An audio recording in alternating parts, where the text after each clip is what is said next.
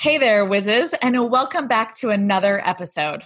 I've got such a good one in store for you guys today as I welcome my friend Cynthia Samanian onto our podcast. Cynthia is the founder of Hidden Rhythm, an experiential marketing agency for natural food and wellness brands.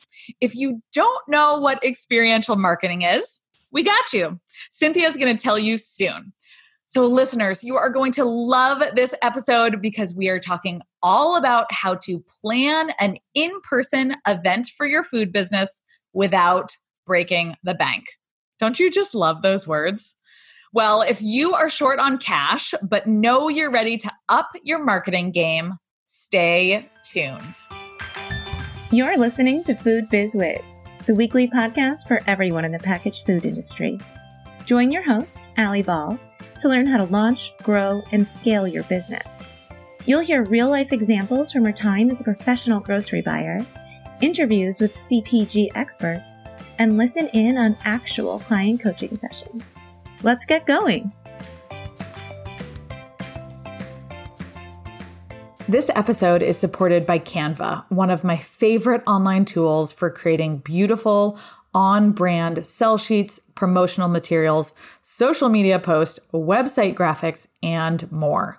I use Canva Pro every single day in my business, and I love that I can save my brand colors, my fonts, and my templates on their platform. It takes the guesswork out of designing graphics, and it saves so much time as my brand elements are at my fingertips. Since their launch in 2013, Canva has helped more than 15 million users and claim to have a design made on their platform every 30 seconds. That's nuts. Try out Canva today by visiting the link in my profile and start creating beautiful on-brand designs in minutes. Hi, Cynthia, and welcome to Food Biz Wiz. Hi, Allie. Thanks for having me. Oh, I'm so excited to have you here. And my whizzes, like I said, this episode is going to be a game changer for those of you who are ready to up-level your in-person marketing. So let me tell you a little bit about Cynthia, and we will dive right in. Cynthia is the founder and CEO of Hidden Rhythm, an experiential marketing agency for food and wellness brands. She will tell you exactly what that means in a moment, but here is the gist of it. Hidden Rhythm designs and produces in-person events for brands. From hands-on workshops to large pop-ups, Hidden Rhythm's events are designed to grow awareness and build loyalty between brands and their target customers. I love that so much. Cynthia is also the host of The Experiential Table, a new podcast that uncovers tactics, inspiration, and resources to elevate food and wellness events into engaging and impactful experiences. So if you like this episode that we do together today, you are going to love her podcast as well. I'm going to link it in today's show notes. So Cynthia, again, welcome to the podcast. Tell us a little bit more about your background and how you got into experiential marketing. So as you mentioned, I'm the founder of Hidden Rhythm. We are an experiential marketing agency for natural food and wellness brands. Unlike a lot of other people in kind of the marketing world, I come from a very non-traditional background. I don't have any professional experience in PR or marketing. Instead, I came to the world of experiential through my love of food. So I'm sure a lot of your listeners here might be nodding their heads that that's also how they got to where they are today as producers. Yes. So basically my story with how I got into experiential marketing actually began really when I think I was a child. It's kind of funny looking back and understanding your through line as you have different careers and end up where you are today. So I grew up in a Persian home. I don't know if you've had Persian food, Allie. Yes, I have. It's very abundant. And really, as a culture, everything is celebrated over food. Yeah. So I grew up helping my mom set the table weekend after weekend after weekend. And it was actually through that experience that, looking back now, I've realized that food really brought people together. Not only my family, but my family with friends and others who had immigrated from Iran back in 79 or so. So that was really my parents' connection to food, and it eventually impacted the way I began to think about food and even informed my career in food. Yeah, that makes total sense. I love that it started from a very young age. Yeah, but it's funny because today I know that, but back then I had no idea that setting the table would actually set me up for creating experiences for food brands as I do today. Totally true. I imagine you as a little kid being like, why, mom? Why am I doing this? And now in hindsight, you can thank her. Exactly. So long story short, I worked in finance, worked in tech, did all of those traditional jobs, even got my MBA. But all throughout my life, food was something that I continued to gravitate towards. So I would always have my friends over for dinner. I had a food blog, back when Julie and Julia was out. I'm sure everyone here remembers the food blogger days back, in the 2000s. And what eventually happened is that I decided to throw in the towel with the corporate jobs. I left tech and decided that I was going to go all in on food. And I started a food media site called Confetti Kitchen back in 2015. And the whole purpose behind Confetti Kitchen was to empower millennials to have their friends over for dinner. I wanted something that seemed really aspirational and out of reach for my friends to actually be something that was accessible. At the time, it was post-election. It was kind of a rough time. And I think people were really searching for connection. And so I wanted to create a site with recipes, tutorials, and events offline that would help bring people together over food. And it was through that business that I actually planned my first offline events. And that was a key part of the business to build community, but I didn't actually know what I was doing until I had done it.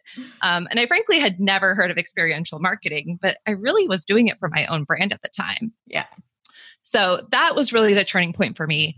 I quickly realized that I loved the magic that I felt when we were able to gather people together over food. And then as I evolved the business, I learned that, oh, wait, there are brands, especially in food, who want to do the same sort of thing for their brand. And so I transitioned the business from Confetti Kitchen to Hidden Rhythm, which has now allowed me to work with some incredible brands, including Bare Snacks, Bob's Red Mill. We just actually worked with Native Deodorant. So we're expanding into the wellness category, which is exciting. And and we continue to host pop-ups large and small for both the public as well as influencers in media, really whoever our clients are looking to target. Yeah, all over the country too, right? Like you were just down in LA for the Bare Snacks ones, and I feel like you're always getting on an airplane. Yeah, absolutely. We're location agnostic. Yes. And, Cynthia, I remember when you had Confetti Kitchen and you and I met years ago when that business was just getting off the ground. And I remember you being so excited about it and really being enthusiastic about bringing energy back or bringing events back in real life, having that in-person component being such a pillar for Confetti Kitchen. And I love that it guided you towards Hidden Rhythm. Yeah, absolutely. I mean, as I worked on Confetti Kitchen and started to understand the landscape of food brands and their options for events, it became very clear to me that, they could work with a PR agency or they could try and hire an agency that was really expensive, frankly, right? And so I was able to fill a niche of, being able to support food brands who didn't have these crazy large budgets, but still wanted to be able to connect with the community. And so that's how we started, mainly with influencer dinners and events that were smaller scale, and have since, over the last year and a half or so, been able to grow to do more consumer-facing pop-ups, which are super exciting because then you're really able to surprise and delight passerbys on the street, families who happen to walk by. It's really fun and definitely has a different energy to it. Yes. Well, I'm so excited to talk about our topic today. We are going to be discussing how to execute these in-person events without breaking the bank, because I see it all the time. I'm sure you see it all the time, Cynthia. Yeah. These emerging brands don't have big budgets to do anything, right? Yeah. So I was psyched when you proposed this topic. You were like, we're going to talk about events, but we're going to talk about low price point events, which fires me up. So tell me, well, I think I just took your cue. I was going to say, I'm fired up about this. Anything else that makes you particularly excited to talk about this topic today? Yeah. So what I'm really passionate about is being able to inspire brands of all sizes to create experiences that matter. I think we've all been to events that are lame, right? We know when we see it. It's like there's food and there's music and there's drinks, but something's missing, right? Mm-hmm. And I know, brands large and small have definitely wanted to do events, but have missed the mark. And it doesn't matter what your budget is. Honestly, even if you are a smaller brand that's just getting started, if you're sampling at a conference, like there's an opportunity to incorporate principles of experiential marketing in that. Or if you're popping up at the yoga studio next door, right? Anytime your brand is actually interacting in the real world with your target customer, you can definitely consider that a form of experiential marketing. So I don't want you, the listeners here to think that you have to have a 6-figure budget or that it has to be this flashy pop-up. Yep. And that's what I get excited about, is empowering brands of all sizes to be able to connect and build loyalty with their target customer through these ways that, once again, it doesn't even have to be about spending a lot of money. It's just taking the time and being thoughtful about what you do when you have someone right in front of you. I love that. And I think that you're hinging at this, but I want to come out and say it, that a lot of what we're going to talk about today can be applied to your demo at a local grocer next month, or that, like you said, the pop-up at the yoga studio or the holiday fair, or exhibiting at the Good Food Mercantile, or any of these smaller events. It doesn't have to be something that you've booked months in advance and that you're hiring an event producer for and really going all in. We can use these tips that we're going to talk about today for the week in and week out events that you're already doing with your brand, right? Exactly. And I get the small business mindset. I mean, I'm there, right? And when I was doing events with Confetti Kitchen, I didn't have a team and I had barely a budget, right? Yeah. So I understand what it means to be scrappy. And I know that a lot of the people listening here today are definitely capable of elevating that next event that they do. Like you said, whether it's a demo or sampling, they'll be able to use some really practical tips to make it much more impactful. Awesome. Okay. So let's take that, let's step back and talk about from a high level. If people are scratching their heads and they're like, okay, but what is experiential marketing? Can you give us the definition of that? Sure. So I'll give you my definition. Okay. So to me, experiential marketing is all about creating engaging experiences in the offline world, right? So the key is engaging. You're not just showing up and hoping people try something that you're giving them and then they walk away and that's it. So we can talk more about what engaging means later on. And then the offline world, of course, right? So it's physical. Experiential marketing is not an online giveaway or a coupon, right? Okay. There are ways to make your experiential event digital, like tie it and expand the reach to some sort of digital campaign. Mm-hmm. But what we're talking about is person to person, you're in real life in the physical world. And the goal of experiential marketing, most of the time, I'd say 99.9% of the time, is to build a relationship with your target customer so that eventually they'll become so loyal to your brand, they will buy from you, they'll tell their friends about you, and they'll become, what people are now calling super fans, right? Yeah. And so to build that relationship, being able to do that in the offline world is so much more powerful than other forms of marketing, which we can talk about later as well. Awesome. Okay, cool. So, and I love that you had those keywords that we really need to hone in on.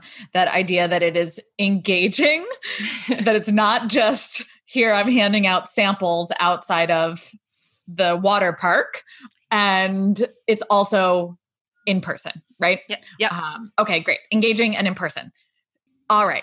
Okay, so can I ask a little bit of an annoying question, but I'm betting it's one that you get all the time, Cynthia? Sure. I bet it's not that annoying though, Allie. Okay. You're not that annoying. Thank you. Here's my best annoying question. Why why do I need in-person events when I can just connect with my followers on social media for free? That's a great question. That's not annoying. Thank you. Yeah. And it's one I totally understand. I mean, I get it. Like I said, I market my business, and for me to go on Instagram takes, a few seconds, and it's free, right? Versus planning an event. So here's the thing. We are so lucky to work in an industry where our product actually engages all of your senses, right? So we're in food and beverage. How incredible is it that, the product that you make is designed to be consumed by a person, and there's so much power in being in the same physical space as that person while they're interacting with your product, right? So we have a luxury there that, being in food and beverage, our products engage all senses. So that's fine. Setting that aside, if we think about social media, I mean, it's one part of your marketing mix.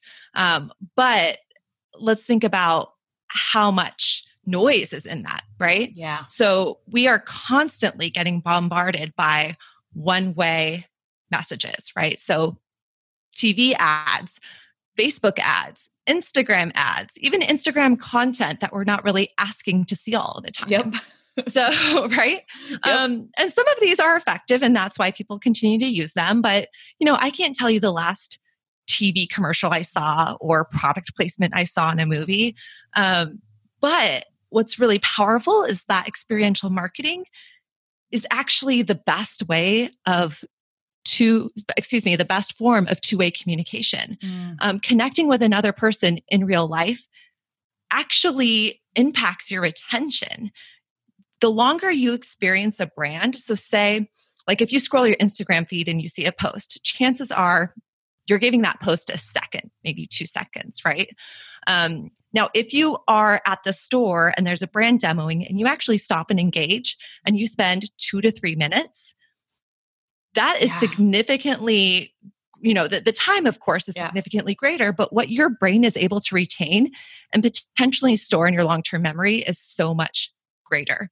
But what also impacts that is the experience that you have. So if you go and you just try a sample and you say hi to the person and walk away, that's very different than if, you get to learn more about the story of the brand, or you're engaging with the product in a way. Maybe you're making your own like DIY setup, whatever it may be. So the retention is much greater in experiences, the quality of the interaction, and also, like I said, it's just not as crowded. And when we work, being in the food space, we're able to do so much more in person through our product than a lot of brands can. So I'd say let's use that to our advantage and, really try and leverage this channel.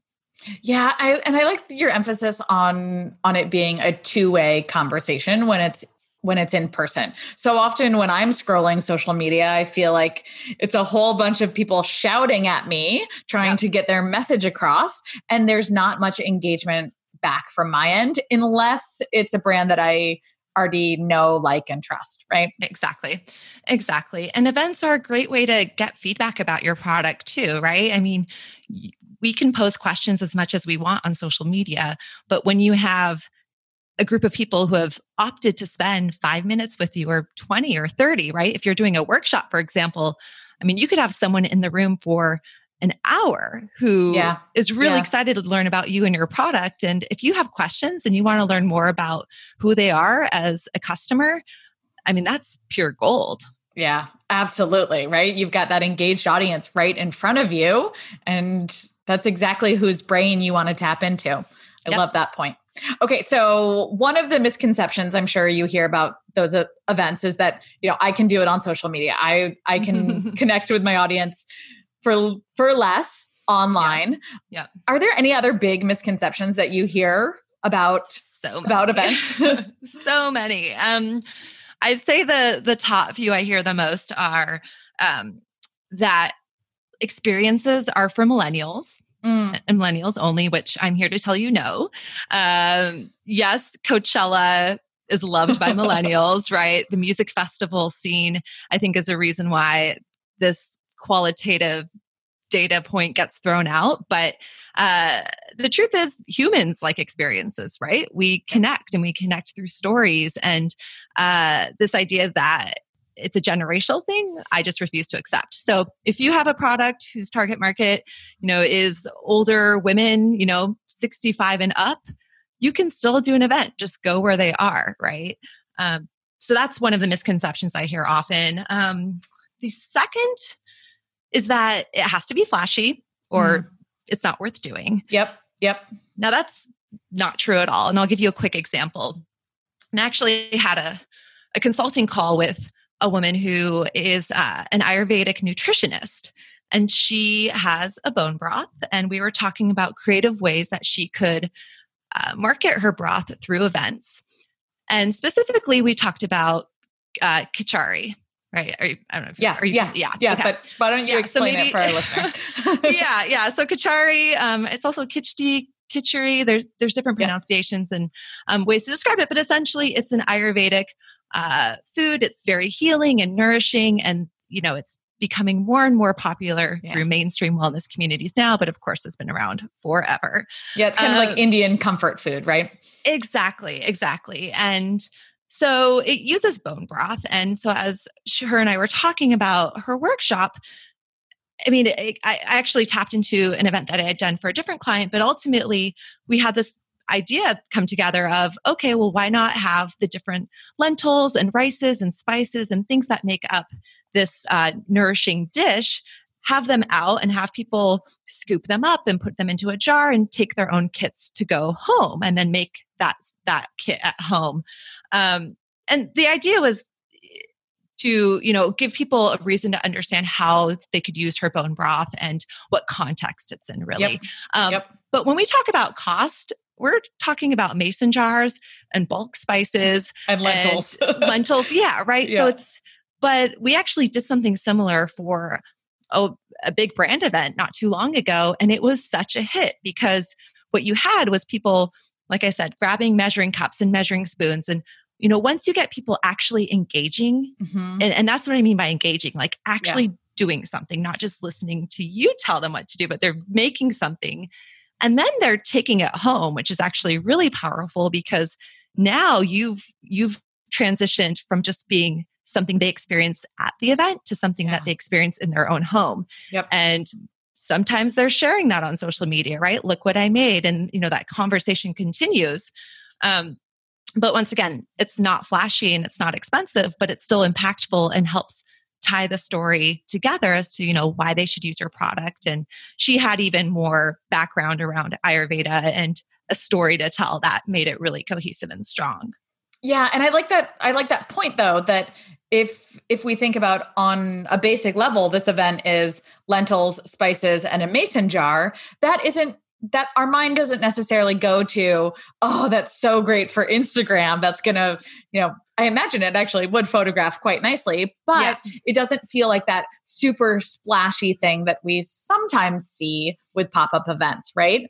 And I think your point being here is that it doesn't need to be splashy. It's still effective.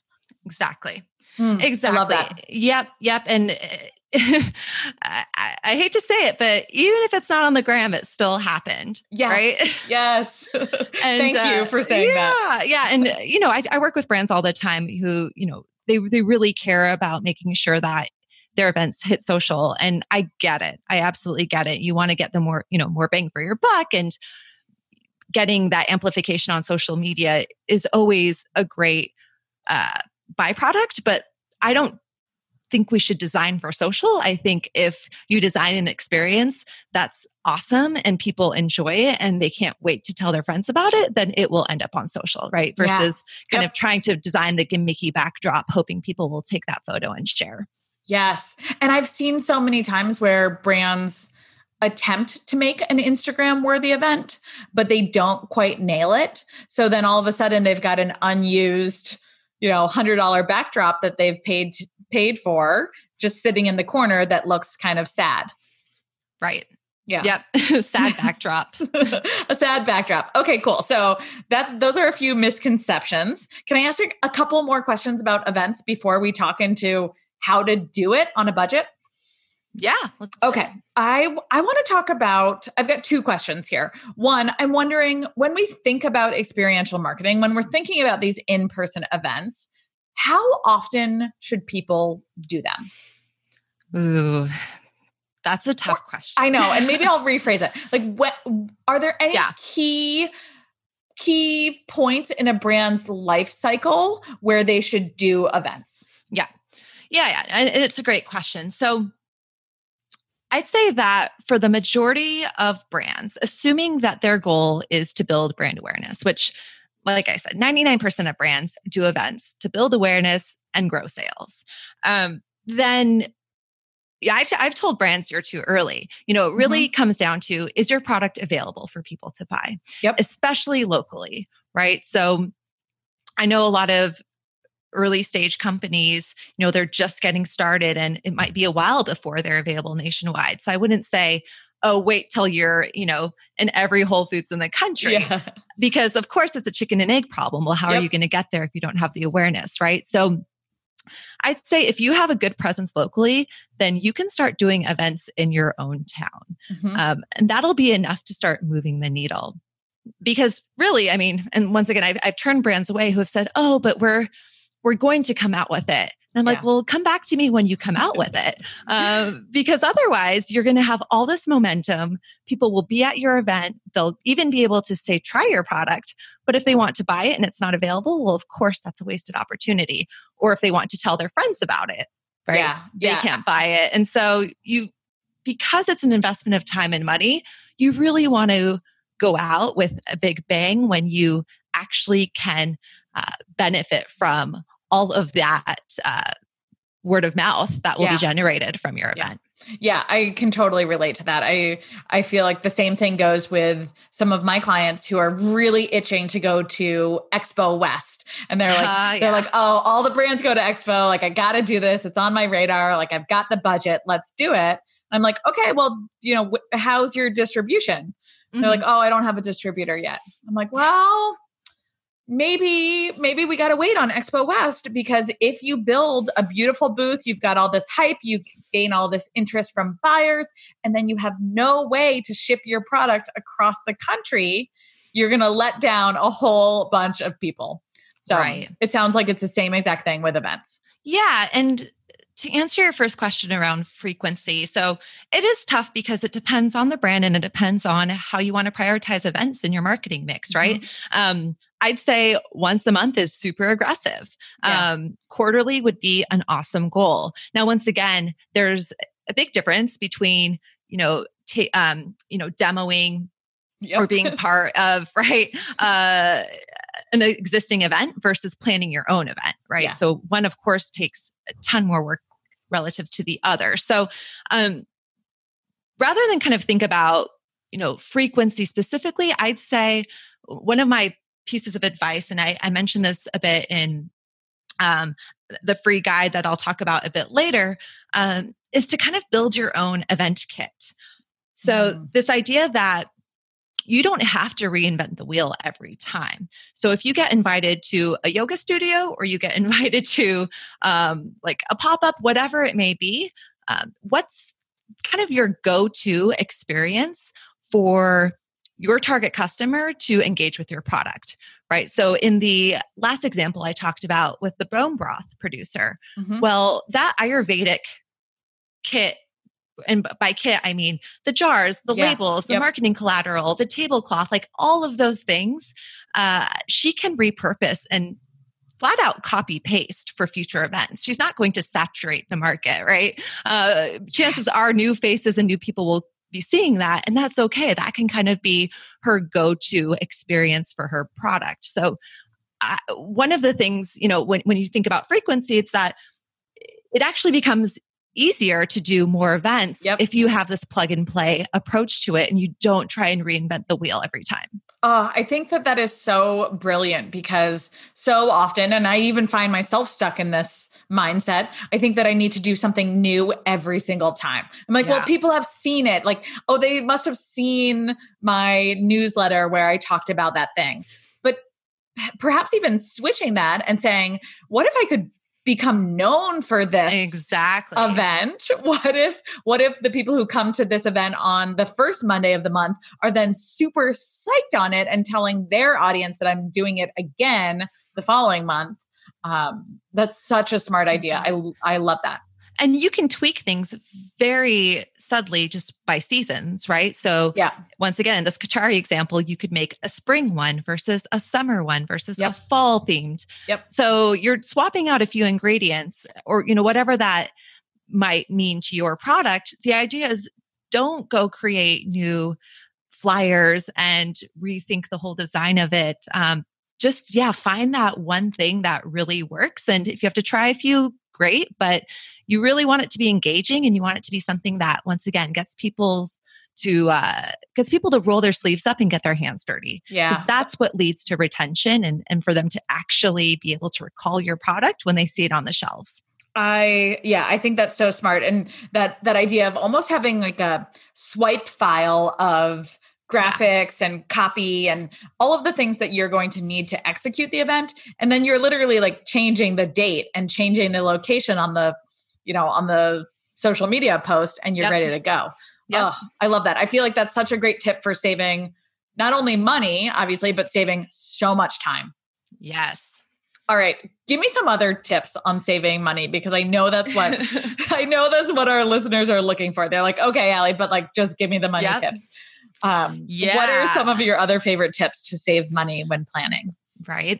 So this one shouldn't come to a surprise to most people, especially if they listen to Sally's episode with you, but partner, right? Yes. You don't have to go at it alone and you probably shouldn't.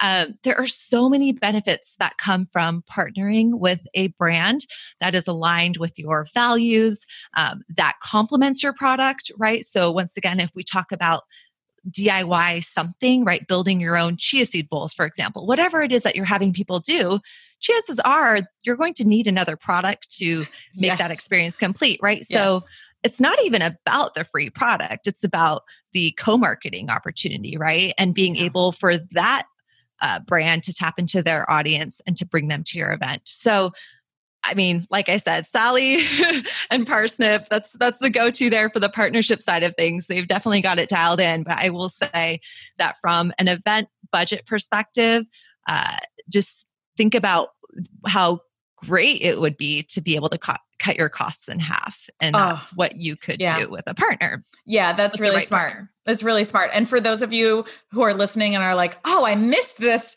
amazing episode about Sally. Like, who is she? I will link that in the show notes. I think it was way back when I first started this podcast. Sally Rogers and I did a podcast episode on strategic partnerships for your food and bev brands. It was a really good episode. Thank you for bringing that up, Cynthia. Yeah, absolutely. Another tip that I love, and all of these actually are in a free guide that I believe we'll share in the show notes. Yeah.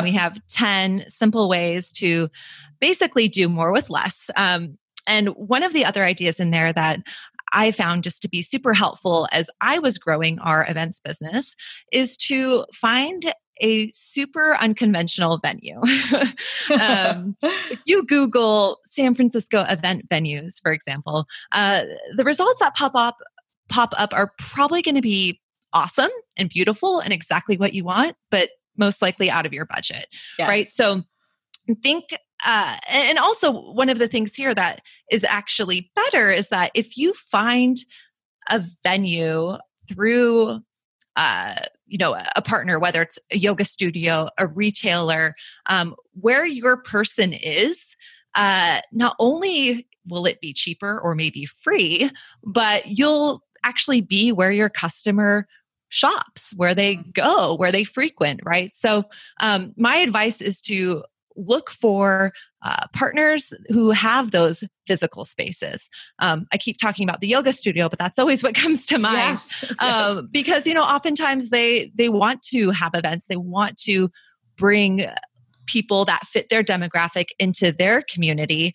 And if you can do that by advertising your event and having it there, it's a win-win all around. So you don't really need to pay for a venue. I mean, some places will give it to you at a discount or maybe even free if you can offer the value and say, how you plan to market it, how you plan to bring people in, and they will probably do the same on their end. And then once again, you can think of them as a partner, but on the venue side versus product. That's really smart. And I think there's nothing more heartbreaking than seeing an event that flops. And I think so often it happens because it's in the wrong venue, or it's at a wrong location, an incorrect location for connecting with that brand's target audience, right? Like maybe let's talk about like that bone broth producer again. I love this example. She wouldn't pop up at this is extreme, but like at a vegan festival, right? Like that's just not going to happen. Her people are not there. But would she pop up at a yoga studio? Maybe her audience is doing yoga on the weekends, and that would be a great partnership for her. Right. And then it's like, well, what type of yoga studio, Allie? What neighborhood, what time slots, right? Like she actually was saying her demographic is older. So weekday afternoons might be her jam, right? So it's not even just the venue itself, but like the neighborhood, the time of day. The other thing that's really interesting about this approach to just finding a venue by finding a partner really is that so many of these brands, and in particular bigger brands, right? So retailers, gym studios, they know that this experiential marketing thing is where a lot of energy is going to. So they want to do events, right? So if you think about it, there's definitely an aligned mission and kind of creating these offline experiences. So by calling up one of these places and saying, hey, like, this is what I want to do. And to have a really well thought out plan, of course, when you reach out to them, and that's probably an episode in and of itself. The idea is that it should be a win-win, right? I think most places would be excited to create an opportunity for that in-person community to come together.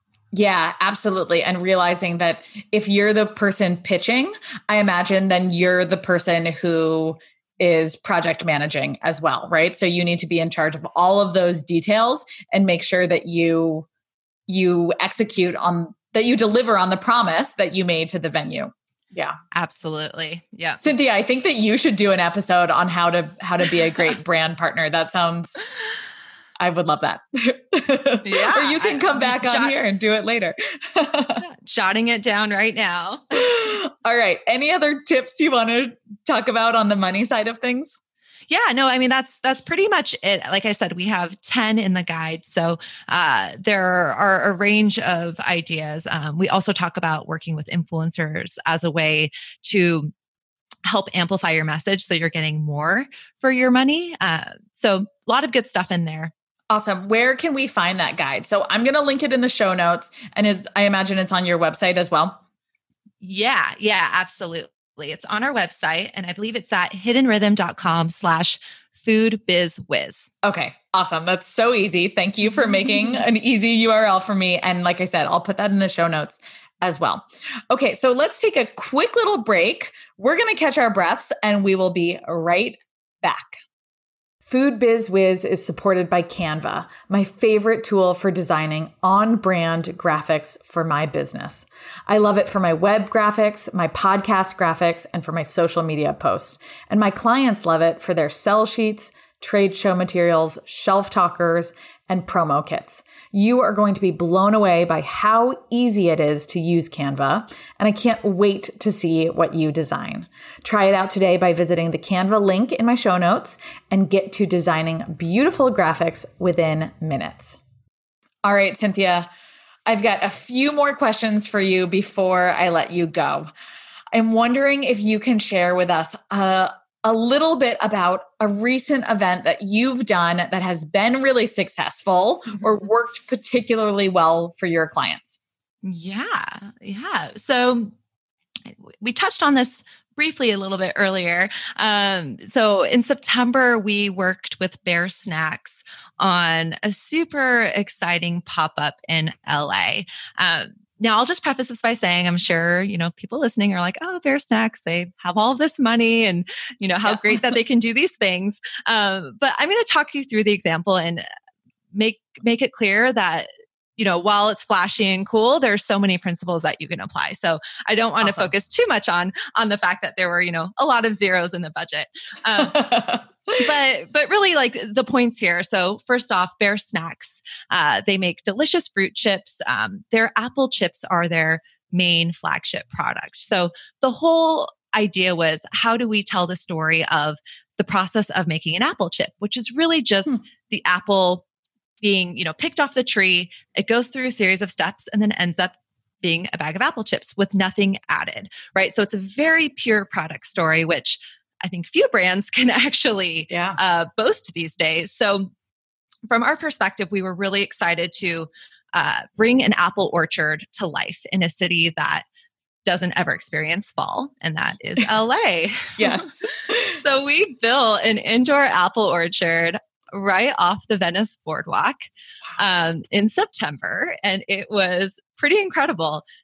We had everything from a big fall leaf pit with an overhead camera so kids could play in it and kind of get that feeling of falling in the leaves. Oh, cool. I mean, you've had fall, Allie, right? Exactly. Like I grew up in Connecticut. In Connecticut, so I did a lot of raking and a lot of jumping in leaf piles. Yeah, that's such a fun kid experience. Yeah. And so it was the target customer. They're millennial parents with toddler age children, right? So it was very clear from the beginning that we knew that. And I ask anyone planning an event, big, small, it doesn't matter what your budget is. You have to have that target. Because even with Bear Snacks and the budget that we had, if we just said, oh, we're going to try and reach everyone, the experience itself wouldn't have been as rich. So while we probably turned away some, cool kids who are like, in their 30s that walked by and they're like, what is this apple orchard? They actually still came. But the idea is, if you're speaking to everyone, you're speaking to no one. Yes. Right. So we wanted to create an experience that really tapped into something that parents would love and kids in particular would love. So we had the fall leaf pit, for example. We had an apple orchard where kids could actually pick an apple off the tree. Awesome. And it had a big fruit sticker on it that said Bear. So the kid, of course, could put the sticker on. And then we had this, I want to say contraption, but honestly, guys, it was very, I don't know how to say it, like low budget-ish. Basically, the kids could pick the apple and then they would put it into this contraption that would go through each step of how it becomes a chip. So we were calling it apple in, apple out. That was kind of our internal name. Cute. So the apple would go in and there would be this tank at the bottom and the kid would see someone washing the apple. These magical red gloves would appear and someone would be scrubbing the apple. And then it would be removed. And next thing you know, there's an iPad screen that they jump to for the next step and the next step. So essentially, it was a series of 5 steps that at the end culminated in them opening a little box and their bag of Bear Snacks was waiting for them. I love this. I can imagine it through the eyes of a little kid and it's just magical. Yeah. And by the time this episode's live, we'll have it on our Instagram. We'll have the different photos. But awesome. It was, I'm telling you, like we nailed that toddler demographic. Like they were so stoked. They did it multiple times. And those hands were actually human powered. We had someone behind there washing it. We didn't get I was going to ask you about that. I was like, who does the washing? Yeah, we did. But really the key here and what made that event, that experience in particular, so successful for us at Hidden Rhythm is that we stuck to the values of what we wanted this event to do, right? We had a few photo moments, but it was more than just come in and take a cute selfie with a leaf pit. We actually wanted the child to connect with nature and to understand this is where your food comes from and this is how the product's made. So it didn't feel gimmicky and it didn't feel inauthentic, but it still was branded, right? So I think you can do all of those things at the same time. Yeah. Oh, that sounds like such a fun experience. And I got to see a little bit of the behind the scenes on your Instagram stories. So we'll be sure to share that as well once the episode goes live. I'll put it in the show notes. Cool. And one more thing to add is that two more things.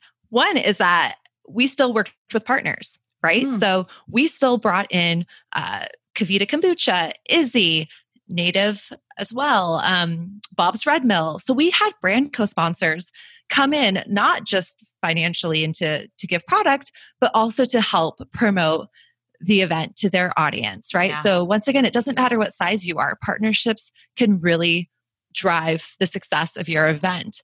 We also worked with influencers who led workshops, right? So there's so many layers of tactics that we used to help make the event richer and more engaging. But those were just a few of the things. And like I said, we'll have some of those photos up on our Instagram. So listeners can take a peek at, kind of put some photos to the words here. Absolutely. It's you guys, my listeners are going to love this. It was a really beautifully executed event. And Cynthia, I know how much work you put into it. So thank you. Yeah. I'm glad. I'm sure you're glad it's off your shoulders and behind you now, even if it was amazing. 9 months in the making. Wow. That is crazy. That's so crazy. I actually think that's a really great point for our listeners too, that these events don't just happen overnight. Exactly. It's a lot of planning. Exactly. And they can happen quickly and they can happen in, with a small budget, or they can, be the complete opposite. And so it really depends on kind of what your goals are, what your timeline is. Like there's no copy paste with, what another brand is doing. You really have to do what's right for your brand and your timeline. Yeah, that makes so much sense. Okay. I'm going to end with one question, and I don't want to end on a bad note, but I do want to know if you can tell us a few of the big mistakes that you see brands make in executing their events, because you have seen so many of them. I know you can tell us a little bit of the what not to do, which is almost more important than the what to do. I know. Yeah, this is such a downer. No, I'm kidding. We're gonna spin this. We're gonna end on a high note. We are. So two things. One is not capturing email. Don't feel bad for asking for email addresses. If someone is at your event or someone comes by, you want their email address and you want to be able to segment them and target them differently. And most importantly, you want to know if they ended up purchasing, right? So if you, for example, had an event at and maybe you're demoing, right? And so you don't have signups in advance and people are just coming up. If you have a way to collect their email address and then later on you see that, perhaps if you have some sort of online sale where, people are only able to redeem a code online, or you have some sort of promo code, if you can tie it back to that event, that's pretty awesome. Now it's challenging to do that, of course, if your products are available in other stores, because you of course can't always make that link, but it's always better to get that information rather than not have it and assume that it's going to be worthless, because that's not true, right? Everything from your email marketing strategy to your ad strategy, like you want to have email addresses. Yes. We talk about this so much in Retail Ready. And I swear that my students always come in saying that they don't really care about their email list. And by the time they are done with Retail Ready, they're like making sales through the inbox left and right. It's so important. Well, and the second mistake is tied to that, and that's not following up. I can't tell you how many brands, not even just brands, but as people, right? You're done with an event. The last thing you want to do is wake up the next day and send that email to everyone. And right, you're exhausted, you're tired. Like, I get it. I mean, I would send those emails on behalf of our brands when we did events, like influencer dinners, for example. And I mean, I knew how important it was, but even I was like, oh, do we have to do this? But you do, right? So think about if someone spends a few hours with you at a dinner, for example, and they tell you that, oh, they're a food stylist, and next thing you know, your brand needs food styling for that photo shoot you have planned in 6 months. Like, you want to keep that conversation going. And so in a way, you need to think about your event attendees, not only as potential customers, future customers, but also partners. You just never know who's in the room. So just be sure you follow up. Make sure you send a thank you to people for attending your event. Maybe you can do a quick survey that's just like on a scale of 1 to 5. Like, would you recommend our workshop to a friend of yours, right? If you did a workshop, for example. Keep it short and keep it simple, but you certainly don't want to just like completely neglect the fact that these people spent a significant time with you, or maybe they didn't. Maybe they talked to you for 10 minutes. You really want to stay in touch and follow up. That's a great tip as well. Those are 2 really good ones. Okay. I promised that I wasn't going to ask you any more questions, but I do have an important one because I know people are going to want to stay in touch with you. Yes. How can people keep in touch? Where can they find you? Where do we go from here? Where do we go from here? So first off, if you guys want to get those 10 simple ways to maximize your ROI or do more with less, really, head over to hiddenrhythm.com/foodbizwiz, right? So once you download that, you'll be on my weekly email list, which is great because I send, a variety of tips, inspiration, notes, really all cater to the natural food and wellness community from kind of that experiential lens. So once you get that download, you'll be in my emails every week. I'm also on Instagram, so hidden_rhythm is where you'll find some good stuff there, as well as Facebook. So all of the things. So on Facebook, if you search for the group, The Experiential Table, it is a private Facebook group that I kicked off a little over a month ago or so, and it's been fantastic. We talk about all things experiential in the food and wellness space.